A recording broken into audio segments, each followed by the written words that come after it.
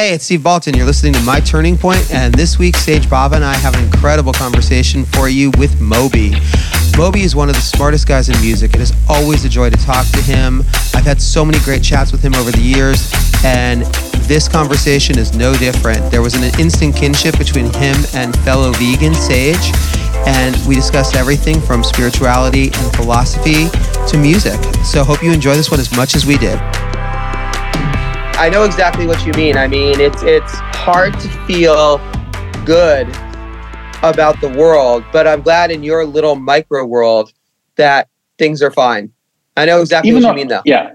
Even with that attendant guilt where I'm like, oh boy, yeah, things are good selfishly.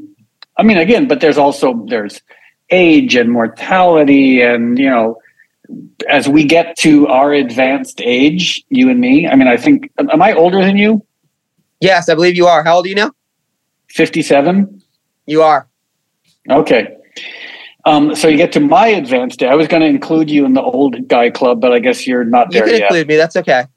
Okay. But you get to these advanced age and, you know, like, I mean, granted, 57 compared to a lot of people is not old, but nonetheless, like, over the last couple of years, people have started dying, you know, definitely exacerbated by the pandemic. But, you know, so again, there's that guilt around saying that things are okay. Well, before we come on to my story in regards to that, I want to introduce you to my co-writer and one of my favorite singers in the history of the universe. This is Sage, who's been doing a lot of interviews with me of late. And she also, by the way, is a devout vegan who was just giving me a lot of shit. You guys are going to be like best friends. It's such a pleasure to meet you. Hello. Hi. Hello. Sage, where can I find your voice on the internet machine? Well, I have a lot of new music coming very soon, but my name is Sage, S-A-G-E, last name B-A-V-A, Bava, which I usually don't tell people where I got that, but you are the perfect person to share. I wanted to choose a new last name, and I just thought of Bava, which acronym for Badass Vegan Advocate. So that's my name, Sage Bava. Cool. There's actually my friend John Lewis just put out a book. His online persona is Badass Vegan. Love it. I will look him up. Yeah, he's a 6'4" black athlete. So clearly, you guys are not going to be confused for one another. But anyway, she's an amazing singer and great interviewer. But it's so funny because you were saying about the old guy club, dude. 6 months ago, I put out a book. Came out October 25th. Sage was actually at the book release with several friends. 3 days later, I found out I needed triple bypass surgery. Well, I'm very sorry, but I'm also glad that you're still here. I mean, like, two of my friends... Dude, they said I had the fastest recovery they've ever seen in the history of the surgery. I was home after 4 days, walking my dog after 5. That's great. So, but it's just funny because, again, these things that you don't think of until you reach a certain age and you're like, wait, what the fuck? I still feel like I'm 25 mentally. 19, Sage will tell you. And, you know, you're like, wait, what is this shit happening now? Yeah, I mean, and sorry to use this as an opportunity to talk about veganism, but like, especially cardiac health, like Dean Ornish and you know some of these other vegan doctors have functionally cured cardiac issues just by putting people on like a whole foods, you know, organic plant-based diet. Yeah. Oh, trust me, I've heard it from her quite a bit. And yes, at least I'm getting better, you know, but so don't apologize for it because I'm aware of the health values, but it's interesting. I mean, this is, you know, let's jump onto the record and, you know, it's funny. I think, you know, you're one of the artists and you and I have talked about this so much over the years that really loves to go back and revisit material for you.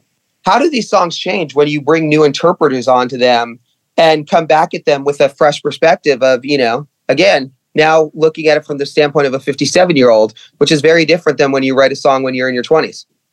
Well, that's one of the, I mean, apart from the fact that just simply and possibly selfishly, I love going back and, maybe it's even narcissism on my part, like revisiting older songs and reworking them. Like it's such a delightful process. Like it's so much fun and so creatively satisfying, but especially songs that were, written, recorded 20 some odd years ago. And this is going to sound very pretentious and I apologize, but there's the Proustian component of like revisiting the past. And one of, I think, the most, call it like the most viable aspects of nostalgia or revisiting the past, of getting older, is having a expanded basis of comparison, having a broader perspective. And there is one aspect to that which is quite depressing, apart from just getting older and being old. But in looking back at these songs, there was this recurring motif of being confronted with cultural optimism. And I don't want to be a super cranky old guy, but like, if you remember, like the mid 90s, the late 90s, even the early 2000s, there was so much optimism, especially in the 90s. Like Bill Clinton was president. Our climate change book writing friend Al Gore was vice president. The internet was going to be this force for communication and democracy. Russia was talking about joining the European community. China was enacting democratic reforms. There was no such thing as pandemics. There was no such thing as war was largely disappearing. Like the world was so optimistic. And sorry for being such a bummer, but like that optimism for most people seems to have largely disappeared. And it's really kind of like a bit depressing being nostalgic for that period of, multifaceted optimism. Interesting. I mean, I hadn't thought about it from that perspective, but it's funny then for you, when you go back and revisit this material, does it make you, I don't know, nostalgic, or does it also, I'm just thinking about this, and it's funny because I do feel like, though, there still is a lot of good, so I feel like, again, there still is reason to be optimistic today.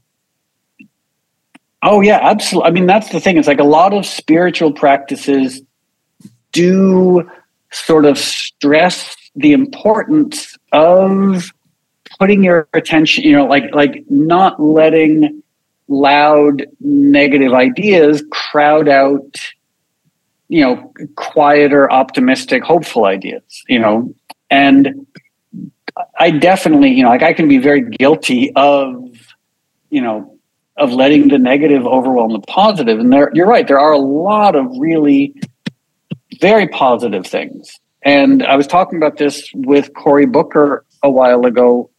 Sorry for the name dropping, but Cory's at present my only friend in the Senate. And we were talking about how, I guess Maria Cantwell in Washington State, she's, a friendly acquaintance, but nonetheless, we were talking about how one of the only things humans are better at than causing problems is fixing problems. You look at human history and like, boy, humans are so well accomplished at creating problems, but then they're really good at also fixing those same problems. So the hope is all of the problems that we're facing that humans have created, somehow maybe once people are confronted with the consequences of these problems, maybe we'll figure out a way to actually, address them and solve them and have some sort of like utopian Star Trek future as opposed to like a dystopian Mad Max future. Okay. I'd love to ask about that future and where you think music and AI will intertwine, and if you're excited about it or if you're terrified about it, or well, it's funny. I still don't fully know how AI is defined. And what I mean by that is like, I'm sure as a fellow musician, you understand, like we've been using intelligent predictive algorithms and software for a very long time. Like when you quantize a MIDI part, like that's sort of AI. You know, like if I put some light melodyne tuning on background vocals, isn't that AI? Because you're sort of asking the tech to interpret. So I'm still trying to figure out, like, where does, at this point, like old-fashioned predictive interpretive algorithm tech end, and where does AI start? So I'm waiting for some, and I'm sure there's a pretty simple answer that I'm just not smart enough to figure out.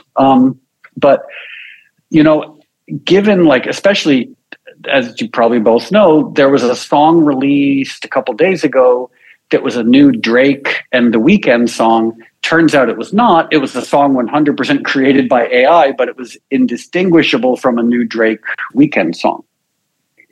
And what it's personally, my thought is AI is going to be really good at creating generic auto-tuned pop music, because up until recently, so many of the pop producers, like, their goal has been to create generic auto-tuned performances. You know, their goal has been to take people's vocals and, you know, do everything in their power to make the vocals sound technically perfect. And that's what AI is good at. So if I was a pop producer, I'd be scared, you know. But and maybe this is just because I'm an old guy, but, like, I do sort of feel like what AI will never do, at least not for a very long time, is create the authentic vulnerability of a Leonard Cohen. Or, like, on my last record with Deutsche Grammophon, I had a duet with Mark Lanigan and Chris Christopherson. And, like, I don't think AI can do that. Like, to create vulnerability, to create that sort of, you know, the rough expression of the human condition. So if I was a generic pop producer, I'd be scared. But if you're Rick Rubin looking to make a record with Chris Christopherson, I wouldn't be too worried. I mean, I agree with you. It's funny. That's the one thing you can't recreate is soul. That can't be done, you know, AI or mechanically. At least not yet. I mean, who knows? Maybe, you know, maybe at some point when quantum computing becomes more viable, we will no longer be able to distinguish real human expression from quantum computing fueled AI expression. But for now, I do think those, you know, vulnerable, emotional, idiosyncratic human performances, like, AI can't touch that. So I'm not, you know, it can touch auto-tuned pop performances, but it can't touch Chris Christopherson singing into a microphone. So for you, what is the song that brings you closest to the universe? Is there one song for you and then one from someone else? Because, again, music can be such a spiritual thing. Yeah, I'm trying to figure out, is someone that brings you closest to the universe. So, yes. So as far as, like, a universal song, what a wonderful question. It's actually as much. Wait, I always give credit where credit is due, and it's actually for a project Sage and I are working on together, so she gets 100% credit as well. Okay, well, it's a wonderful question, and boy, oh boy, my answer is going to be so cliched, but it's honest. And I should probably think of something much less cliched, but there is an updated version of Hallelujah by Leonard Cohen. And because I wasn't aware of this, there are lots of versions of Hallelujah, and for each version, he rewrote the words. Like, he added new verses. And there's one version that I have, which I think is more recent. Like, it's even got some electronic elements in it. And there's one last verse about standing before the Lord of Song. And to me, it's one of the most beautiful verses anyone has ever written. And so that, to me, that's my connection. Like, if I'm in my kitchen and I have Spotify on shuffle and that comes up, I have to stop what I'm doing and listen, and tears come to my eyes, and it's so special, and it makes me a little bit sad because that's not the version most people are aware of. That makes me so happy that you said that song and that line specifically. We're playing with making that potentially the name of the book or just the name of a big section, but the Lord of Song, that shook me. Yeah, it's like, for example, I somehow have it. In fact, while we're talking, let me look it up on my old Spotify machine to see which album it's from. Okay, there you are. Not Suzanne. Okay, so it's on Various Positions is the album, which came out in 1984 and has a version of Hallelujah on it with some synthesizers and stuff, but it's a really special, like, it's because some of the other versions of Hallelujah, they're beautiful, but they can go a little bit. There sometimes is an irony or a cynicism to them, just a little bit. And this version, it's not there. Like this version, which is ironic because it has synthesizers on it, but there's an authenticity to it that I really love.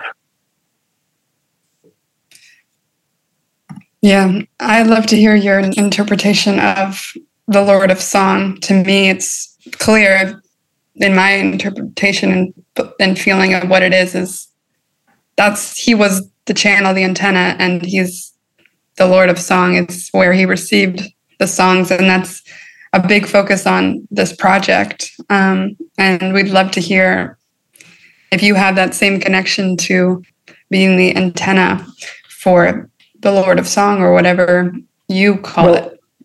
Yeah, I've had a very strange spiritual background. My mom was a sort of wonderful spiritual dilettante where she was into the I Ching and tarot cards and Krishnamurti. But, my grandfather worked on Wall Street and taught Sunday school at a Presbyterian church in Connecticut. And then when I was in high school, I had a huge crush on a woman who was a Taoist. So I tried to become a Taoist, and I still love Taoism. And then had a weird period of being a very strict Kierkegaardian Christian. And I've just been all over the place. Like, there isn't really a spiritual tradition I haven't played around with, apart from maybe Scientology. So then about 15 years ago, I got sober. And part of sobriety for me was doing the 12 steps. And the third step is the most challenging of the steps as far as I'm concerned. It says, made a decision to turn our life and our will over to the care of God as we understood God. And that's comprehensive, like your life and your will, that's all we have. And it said the care of God as we understood God. And I really wrestled with this. And the way I finally made sense of it was to recognize that the God of my understanding is a God that I cannot understand. I don't know who God is. I don't know what God is. In a universe that's 15 billion years old, comprised of 1 trillion galaxies, how can any of us know who or what God is?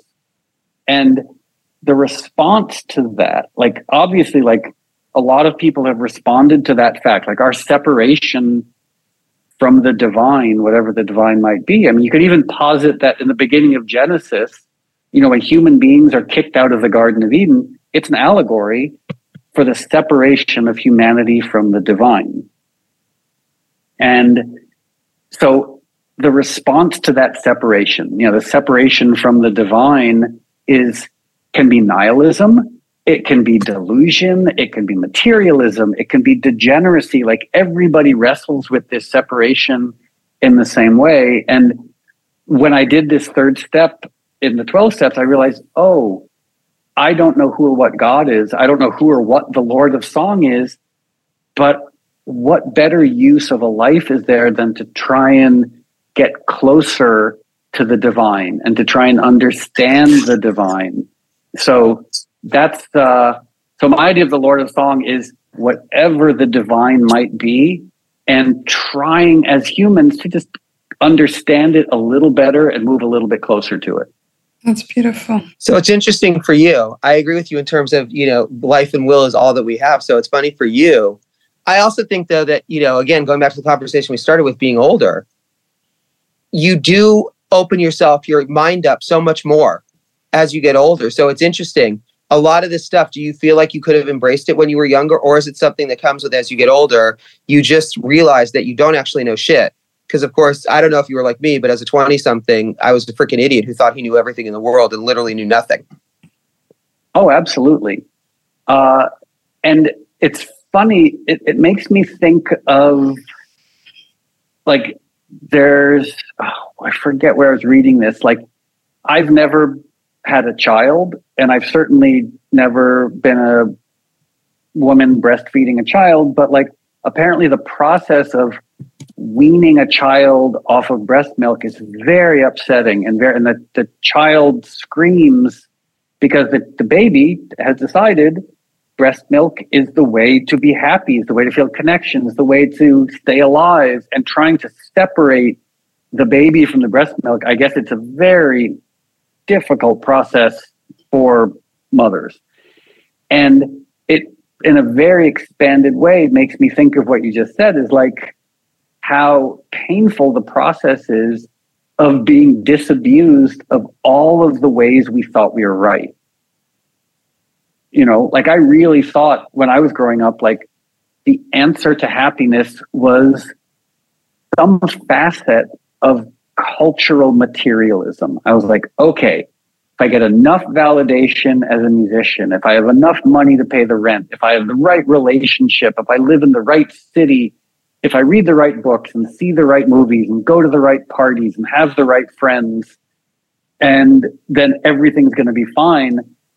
And I don't want to anthropomorphize the universe, but the universe kind of said, no, it's not any of those things. And so you could almost say, Steve, to your point, is like, as we get older, possibility and potential are taken away from us in order to show us how much more potential there actually is. Like, it's kind of like the Platonic idea of leaving the cave. Like, the universe doesn't want us to stay in the cave. The universe doesn't want us to stay ignorant, but leaving behind the comfort of ignorance is excruciating.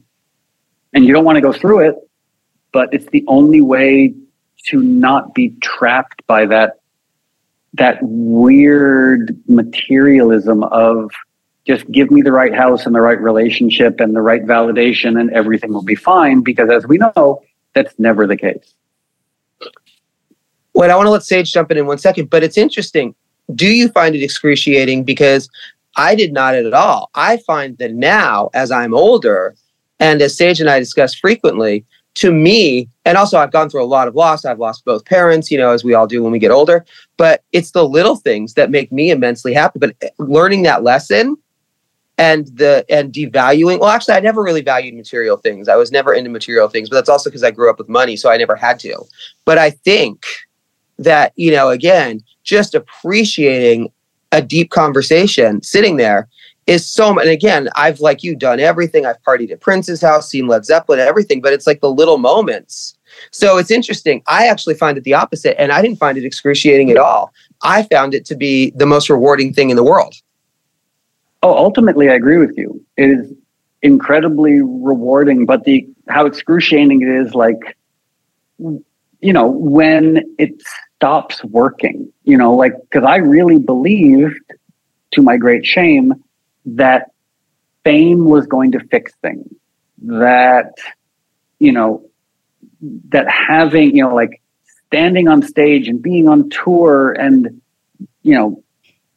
all the stuff that comes along with that. Like, I just thought like that was going to fix things like that. And so when I say materialism, it's both, I'd say conventional materialism, but also just the idea of external things, external validation, external, even relationships, what have you. I found it to be very painful realizing that ultimately there's nothing wrong with fame. There's nothing wrong with accolades. There's nothing wrong with red carpet events and parties, as long as you don't expect them to fit or fix spiritual problems. And my mistake was I absolutely did. I thought they were going to like sort of protect me from the worst parts of the human condition. Well, all right, Sage, you're going to finish this off in a second, but this is fucking fascinating. So, because it's interesting you say this, but I'm doing right now, confidentially, but you and I have talked about it in the past, the authorized bio of Chris Cornell, who I know you were friends with and a big fan of as well.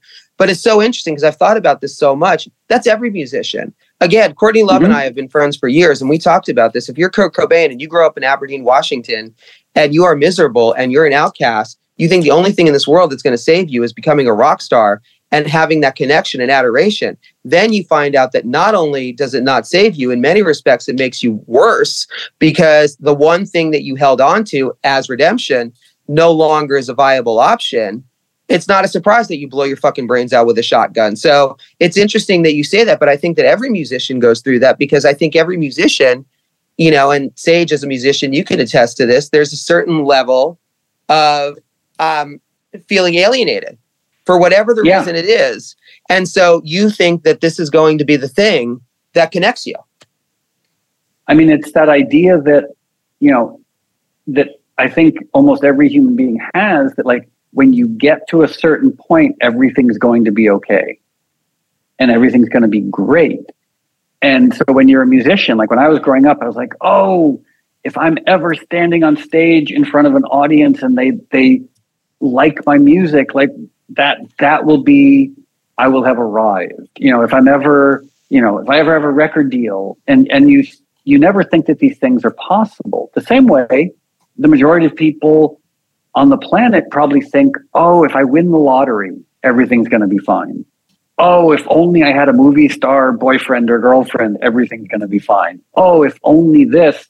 And for the vast majority of people, they won't get there.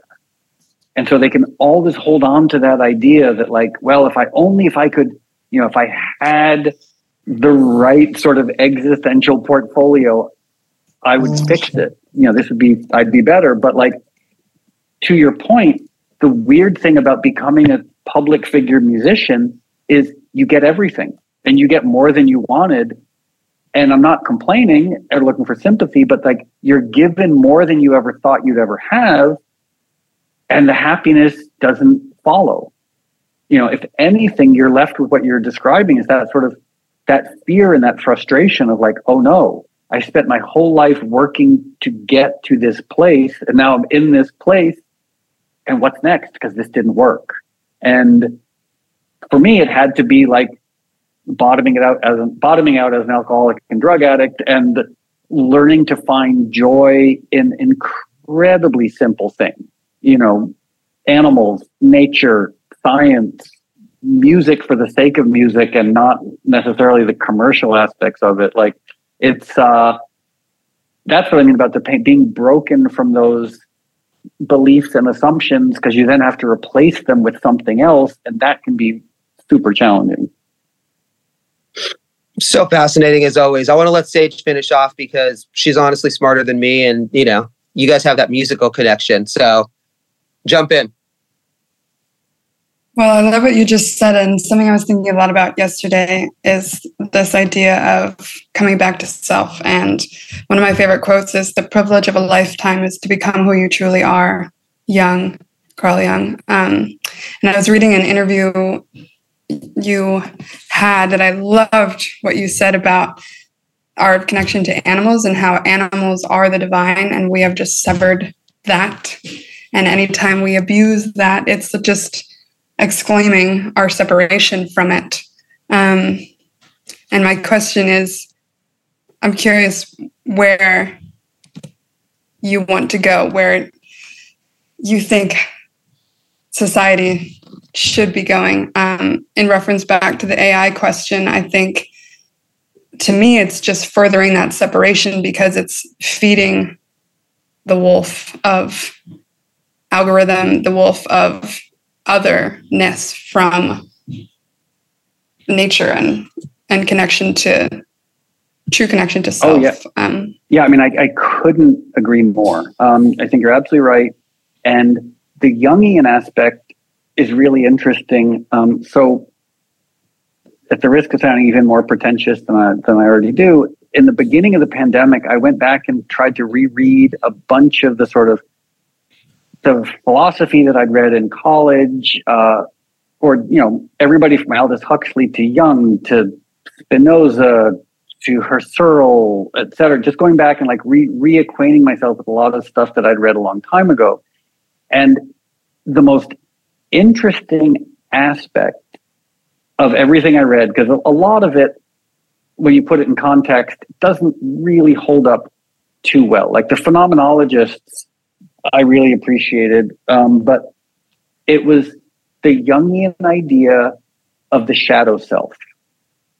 And because everybody knows, everyone's heard this idea, the shadow self, the Jungian shadow self. And traditionally, I feel like most people interpret it to be like the Marilyn Manson self, the Trent Reznor self, the dark, and I'm not criticizing either one of them, but like people think of the shadow self as being dark and scary and libidinous and vicious. And I had this sort of realization that for me, the shadow self is uncomfortable. It's the awkward self. It's the self that says the wrong thing, that was just like an awkward 13-year-old adolescent and continues to be that. Like the shadow self is the part that we don't want to look at. It's not the violent part. It's not the sexy part. It's the uncomfortable part. And I really think, to your point, like healing that, like reconnecting with that awkward self, the vulnerable self. And you're absolutely right that one of the biggest dangers in AI, or almost every part of modern society, is it doesn't reacquaint us with who we are. It gives us tools to further hide who we are, which is that can't be a good thing. Like, like everybody I know, like these unrealistic standards of beauty that now, like from face tuning to plastic surgery to it's so miserable, and the suffering and the sickness that's created by it. And as opposed to that, your point of reacquainting the self with the self, like integrating the self with the self. And that means accepting that we get older, accepting that we don't always look great, accepting that we are awkward human beings. But I personally believe that until humans figure this out, we're going to be just lost in the wilderness. And eventually we might even end up destroying ourselves as a species because we're unwilling to heal this rift, to connect with that deeper idea of we are natural beings. We are, we shouldn't aspire towards algorithm fueled perfection. We should aspire towards the best expression of the human condition that we can. Wow. Moby for president. That was amazing. I think I've done way too many drugs in the past for that to ever even be a possibility. Well, let's wrap up on the album. I mean, take us through, what you were looking for in the tracks you did. It's so funny because we always go off on these deep conversations and then you add in Sage and it's like, well, the three of us can spend hours talking about the human condition, but we didn't really cover much of the album. So, what were you looking for in the people you worked with on this? And what were you looking for in the songs that you revisited? Because we talked about the nostalgia aspect, but how do you choose the songs that you do? Well, part of it is the Neil Young criteria for choosing greatest hits. I remember reading an interview years ago where Neil Young had made a greatest hits album, and the journalist was like, "Oh, how did you choose the songs?" And he sort of said, "Oh, these are the songs people wanted to hear." And I thought that was so honest and simple and delightful. So with this record and the last one as well, half of the songs are songs that people have proven or shown me over the years that they want to hear. And I love them as well. Like, Southside, Extreme Ways, like these are you go on Spotify and like, wow, these are the ones that people have said they want to hear. So I'm thrilled to go back and revisit them. But it also gives me a chance to sneak in a bunch of weird, obscure other songs that people might not have heard. I did that with the first record as well, and ended up with what I think might be I say this presumptuously and cluelessly, but the version of the song The Lonely Night that I did with Mark Lanigan and Chris Christopherson, I'm like, that's the whole reason that album exists, is that specific song. The rest of the album I think is good, but that song that no one had really heard before is to me like the raison d'etre of the record. And, so with this album, like I love the big loud songs in the beginning of the record, but as you get towards the end of the record, some of the quieter songs like Lady Blackbird doing Walk With Me and Danielle Ponder and her 89-year-old dad doing the song Run On or the song Last Night, like those are the ones that I'm hoping at least some people might listen to the album to the end to discover these otherwise really obscure songs. Okay, as a quick aside to this for a second, can you just give one sentence as to Sage as to why Neil Young is one of the greatest artists of all time? Because we were just discussing this the other day. Sage grew up on an animal rescue and is an encyclopedia of jazz, but there's a certain gap. So I was trying to explain to her why Neil Young is one of the most valued artists of all time. So, but I think she's going to listen to your opinion much more than mine. Well, and it's also hard because now you can't listen to him on Spotify, but from my perspective, and Neil Young, it's funny because when I was first studying music, my guitar teacher taught me music theory and had me play a lot of jazz, like Larry Carlton and Weather Report and complicated stuff.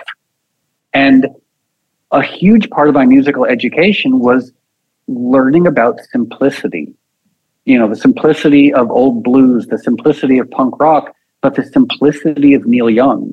And it dovetails perfectly to what we're talking about of the vulnerability of human expression and the vulnerability of the human condition. Like some of his best songs, like Helpless, are 3 chords. That's it. 3 major chords, D major, A major, G major. That's the entire song. And if you listen to his version, his voice is so imperfect, which makes it perfect. So I would say it's like my long-winded way to get to one sentence would be simplicity and vulnerability and honesty. And that's why I asked you. Perfectly said. All right, we're going to wrap up with 2 questions. 1, what do you hope people take from this record when they hear it?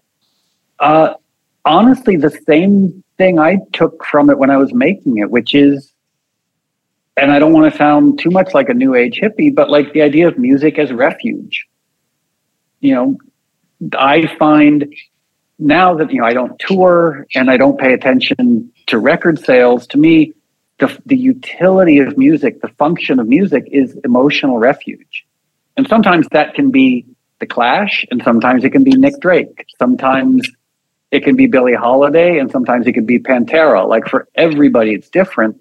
But it's that idea of music as a world that you can step into and simply feel better than you did before you stepped into that musical world. And the second question, this goes back to the project that Sage was talking about that we're doing together. Why are you here? What is your purpose? My purpose, well, first off, I have no idea, but I hope it's to be a tiny, tiny small part of getting humans to stop making the miserable mistakes they're currently making regarding regarding animals, regarding the environment, regarding how they treat themselves, regarding how they treat each other. Like my hope is just like get human to be, again, like the tiniest part of moving the needle away from the current system and towards something that is more rational, more compassionate, and more sustainable. Amazing. Sage, anything else you want to ask? No, just a big thank you for all the work that you do. Well, thanks, and good luck with the project you guys are working on, and with your music, and also the Chris Cornell book. Like Chris Cornell, what a fascinating damaged angel. I mean, yeah. Yeah, exactly. That's, I mean, what when a it came down to it, it's funny. I was like, he would, to me, is one of the most, and you and I have talked about him, he's one of the most complex people I've ever met. And that's what made it so interesting was here was the guy who had all the ingredients of being the rock god, but at the same time, he never wanted it. Or he was never comfortable with it, I should say. I think he wanted it, but he was never comfortable with it. Well, so, because, I toured with them, and at the time, this was the height of their success. And to your point, he was the alternative music god, so handsome, selling millions of records, so enigmatic, with the greatest rock voice. I mean, up there with him, Robert Plant, and David Bowie, the three greatest rock voices, I think. Maybe Freddie Mercury, but that voice, that charisma, that beauty. And he was such a delicate nerd. He was so, when we toured together, he was always so gentle and so quiet and so always smiling, always had this sort of childlike naivete to him, and it couldn't have been further away from the way everybody perceived him. He was just such a gentle person, and so I'm thrilled that you're working on this. I'm excited to read it. Thank you. Well, yeah, I'll be in touch. I'm sure we'll want to talk more about it because, again, I know that you have a lot of great stories about him, and we're a big fan. And then, if it's all right, I'll go through Lily or Carlos, who I know is on here. There is one song of Sage's that I just want to send you because, just as a fan, to me, it's funny. We played it for the Madden brothers last week because they're friends, and it's the coolest freaking song in the universe because it's so different. I'm very excited to hear it. Thank you. Anything you want to add we didn't ask you about? I guess just, especially given your coronary issues, really look into organic, whole food, plant-based eating, especially the superfoods, like black beans, chard, kale, broccoli, ginger, garlic, onions. The ability to heal coronary disease with food is really, really remarkable. So I hope that helps. Wait, I did lie because Sage is coming back into town on Saturday. Now, and it's funny because I did eat at Little Pine several times. What are your current favorite vegan restaurants in LA? I don't really. I have, as time has passed, I've just become much more of a healthy vegan. So I tend to eat at home and make my own food. Fair enough. Yeah, unfortunately, restaurant food is delicious, but there's not really there are very few restaurants that are actually healthy, even in the vegan world. So unfortunately, it involves a lot of whole organic foods that you make at home. Fair enough. All right, cool. Well, as always, you've been very generous with your time, and it's just always so freaking fascinating. Love talking with you. I think our first interview was 30 years ago. Yeah, definitely. Yeah, that's one of the functions of me being an old guy. But it's honestly always wonderful talking to you, and Sage, it was really wonderful meeting you as well. Hey, it's Steve Valton. You've been listening to My Turning Point with co-host Sage Bava and special guest Moby. Thanks.